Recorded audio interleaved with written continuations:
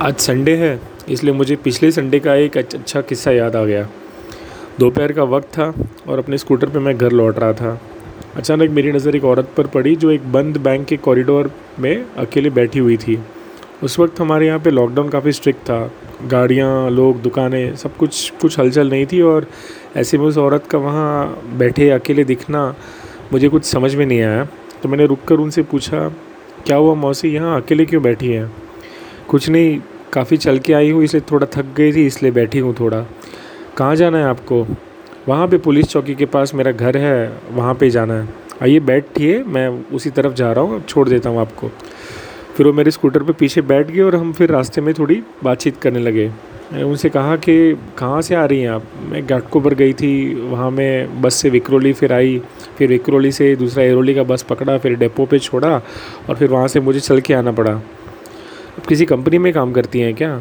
नहीं नहीं, मैं वो चिवड़ा नमकीन सब बेचती हूँ। घाटकोपर में माल थोड़ा सस्ता अच्छा मिलता है, तो इसलिए मैं वहाँ से लेके आती हूँ। कल उपवास है सबका, अमावस है, श्रावण चालू होने वाला है, इसलिए मैं सोचा लेकर आती हूँ कि घर पे तो कुछ अभी माल है नहीं काफ़ी दिनों से। तो फिर किधर है माल? तो आपको कुछ दिख नहीं रहा है। लेकिन नहीं मिला ना, सब बंद था वो दुकान वहाँ पे। वो आपको संडे का पता नहीं था? नंबर आपने फ़ोन नहीं किया था? नहीं, मुझे नंबर नहीं है मेरे पास। तो फिर आप इतना दूर गई, घर पे कोई और है नहीं? नहीं, पति तो है नहीं मेरा, और फिर दोनों बच्चे का शादी हो गया है, वो अपना अपना अलग अलग रहते हैं। तो क्या अभी खुद ही मुझे सब करना पड़ता है? क्यों, मतलब कुछ पैसे वगैरह तो भेजते होंगे वो आपको, थोड़ा तो चल जाता है ना गुजारा? बोला नहीं, ऐसा होता तो मुझे इतना भाग दौड़ थोड़ी ना करना पड़ता है इतना। सब अपना अपना अभी कर रहे हैं, उनको वो बोलते हैं हमें को भी तकलीफ़ हो रहा है बहुत सारा। तो ठीक है ऐसे। फिर उन्होंने मुझे अपने बारे में पूछा कि आप क्या करते हो? मैंने कहा कि मैं टीचर हूँ, मैं पढ़ाता हूँ। तो फिर पूछा कि अरे घर पे कौन कौन है आपका? मैंने कहा कि मैं अपने माँ बाप के साथ रहता हूँ। तो उन्होंने कहा कि अच्छा है, तुम अपने माँ बाप का काफ़ी ध्यान रखो, उनका सेवा करो, बहुत ज़रूरी है, नहीं तो फिर बुढ़ापे में फिर बहुत परेशानी हो जाती है। तो मैं समझ रहा था कि शायद वो क्या बोलना चाह रही हैं।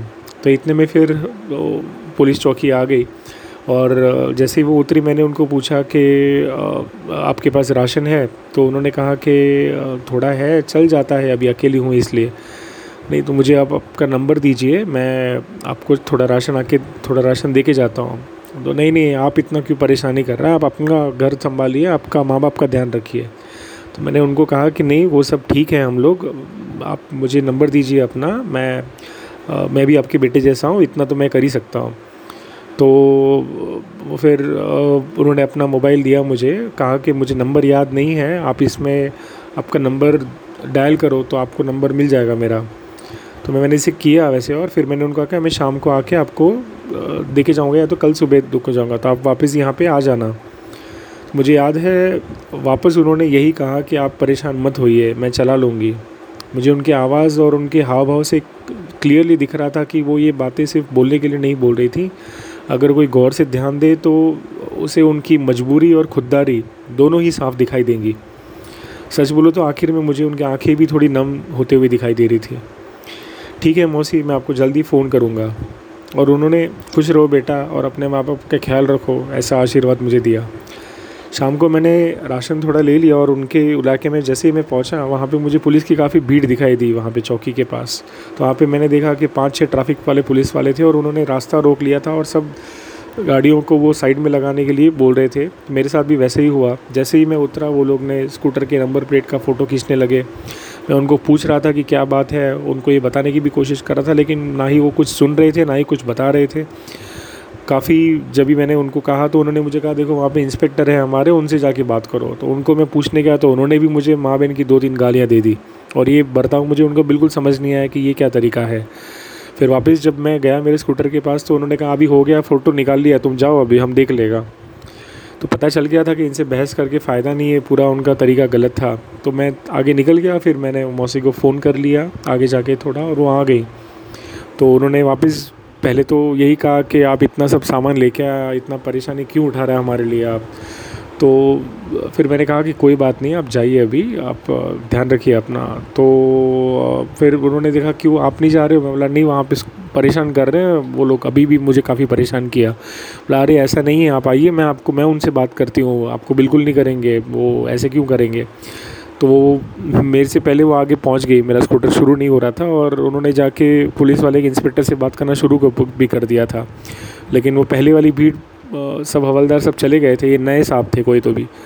तो उनको जब पता चला कि ये मामला है तो उन्होंने भी काफ़ी थोड़ी शर्मिंदगी महसूस की और उन्होंने कहा कि नहीं कोई बात नहीं, चाहिए आप तो अच्छा काम कर रहे हैं, कुछ नहीं होगा।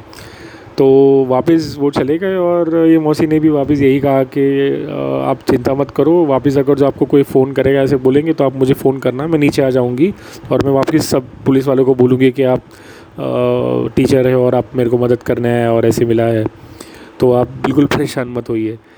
तो उनकी फ़िक्र देख के मुझे काफ़ी बहुत अच्छा लग रहा था कि जैसे मैं मतलब उनको चिंता हो रही थी कि ये काम करते वक्त मुझे कोई परेशानी ना हो जाए।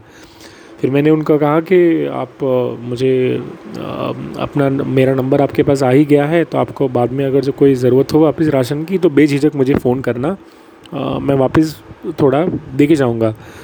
तो उन्होंने वापस यही कहा कि तुम मेरे लिए बिल्कुल परेशानी मत करो, तुमने इतना किया ये भी बहुत मेहरबानी है तुम्हारी, तुम खुश रहो, अपने माँ बाप का ख्याल रखो। ऐसे करके फिर उन्होंने मुझे आशीर्वाद दिया और वो चले गई।